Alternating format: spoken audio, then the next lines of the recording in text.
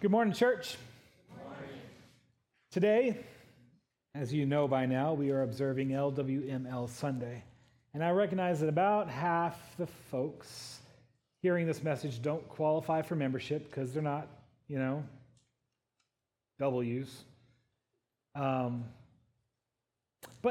you should know that the work that the LWML does isn't just women's ministry, right? What they're doing is they are earnestly helping the work of God's saving mission as it breaks out all over the world. The mission of God is both incredibly simple and unfathomably intricate.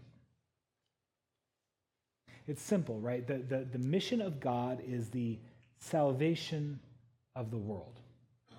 The mission of God is to get the life-saving gospel to every people, tribe, and nation so that everyone who believes it will live with God forever in heaven. That's the mission. Simple enough, right? But to make that mission a reality is not so simple. Think about what goes into that. You need people who can speak multiple languages. You need people who can fly airplanes. You need people who can dig wells. You need people who can preach. You also need people who can open their homes to others. You need people who can crochet blankets and hats. You need people to donate formula for infants. You might even need people to put loose change in little cardboard boxes to help fund the ministries for people across the world they may never meet. Shoot, they might even be people one city away that you never meet. By God's design, it takes a lot of different people to come together and accomplish this incredible mission. Why? He's God, right? He could do it without our help. So why? Well, because he wants you to be a part of it. He wants you to share in the struggles. He wants you to share in the labor. And ultimately, he wants you to share in the joy of his redemptive work. In our reading today, St. Paul wrote, "There are a variety of gifts, but the same Spirit. There are varieties of service, but the same Lord. There are a variety of activities, but it is the same God who empowers them all and everyone. To each is given the manifestation of the Spirit for the common good." Now, you will, if you're awake, you will notice that there's a strong emphasis on unity. Many gifts, but one source, the Holy Spirit. Many kinds of service, but we're all serving the same Lord. There's many different things to do, but they all only happen by the power of the one and only God. Paul goes on to explain a little about what these gifts are. He calls them, I don't know if you caught this, he calls them the manifestation of the Spirit. Manifestation, so to make something apparent, real, physical, right? See, the Holy Spirit is all around us. He's even inside of us. But you can't see it. And if we who by faith know he's here can't see him, then how will the world around us who doesn't even know about him, how are they going to see him? Well, you don't see the wind blowing, but you do see the trees swaying. You don't see the wind blowing, but you see the sails of a ship billow out, and you see this great ship driven by it. You see the wind by how it moves things. So these gifts of the Spirit are called manifestations. They make the invisible God visible. They move us and they empower us so that through them, God may be revealed to the world. And there's a purpose behind them. He says that these manifestations of the Spirit are given for the common good. What does that mean? Well, it means that the Holy Spirit gives us gifts for the benefit of everyone else. Your gifts are not meant to prop you up. Your gifts are meant to make the church and the world a better place. Now, it's true there are different kinds of gifts, and some gifts are more public than others.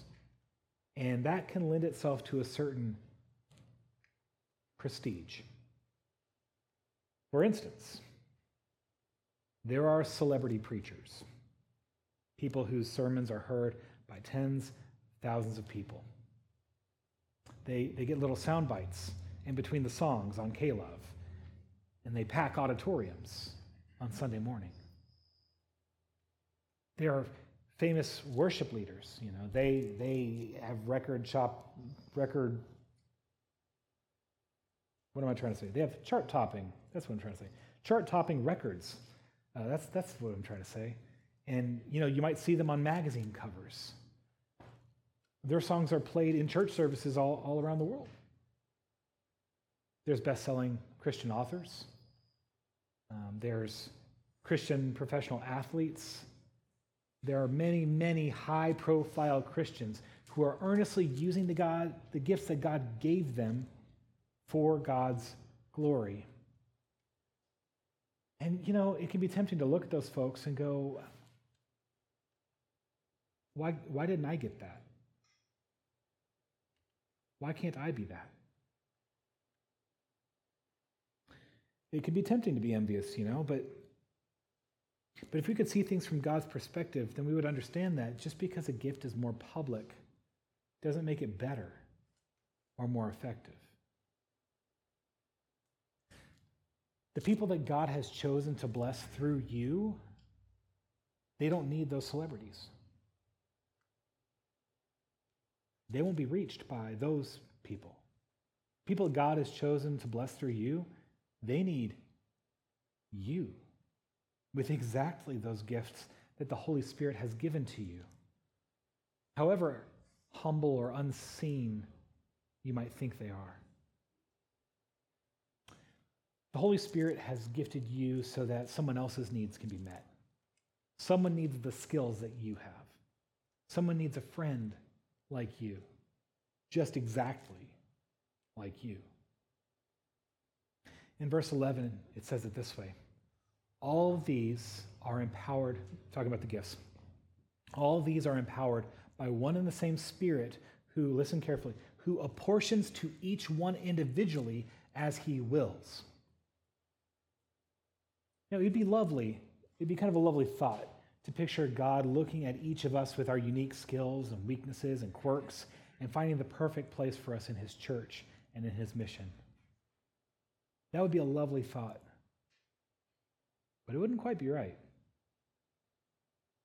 See, it isn't like God found you like a puzzle piece in the bottom of the box and then tried to find a place in the puzzle to fit you. That's not how it works. He has given you the gifts that he has chosen for you. He didn't find you, he made you. He made you to his exact specifications so that he could use you in ways that no one else was suited for. That means that you are not too small to do the work. You are not too unskilled to be effective. You have been given exactly what God wants you to have to do the work he has planned for you. Hopefully that feels pretty good. And once you can recognize that in yourself, then it's time to realize that he has done that for each and every other person in his church. Why does that matter? Well, when we look around at other people and critical attitudes start to arise, or skepticism, or contentiousness, we need to step outside of ourselves and try to see folks the way God does. We need to replace that criticism with encouragement. And thank God that he made that person just the way he made them. We need to replace our skepticism with hope. Replace our contentiousness with peacemaking, because there are many gifts, but just one Spirit. There are many kinds of service, but they all serve the same Lord. There are many things to do, but none of it gets done unless they are empowered by the same God. And it's his mission that we're called to. Let's pray. Heavenly Father, we thank you so much for your Holy Spirit's blessing upon us, that he's formed us and shaped us and given us exactly what we need to do the job that he's laid out before us. We pray, Lord, that you'll give us a confidence that he's given us what we need, that on our own we are insufficient, but because he empowers us, we can do what's impossible for us. We can do what only you can do. You've made each of us a little different. You've gifted us all just a little bit different, or maybe in some cases you've gifted us in very, very different ways. We praise your wisdom in that. We give you thanks for that diversity. We pray, Lord, that in this beautiful diversity of people that we are, that you would unite us together in his mission, giving thanks for our differences, humbly accepting the tasks that you have laid before us, and trusting in your power to bring them to completion. Above all, Lord, we thank you for your Son, Jesus Christ, our Savior, who lived, died, and rose again to redeem each and every one of us, to give us a new identity, to give us a new life, and an enduring hope. It's in his name that we pray. Amen.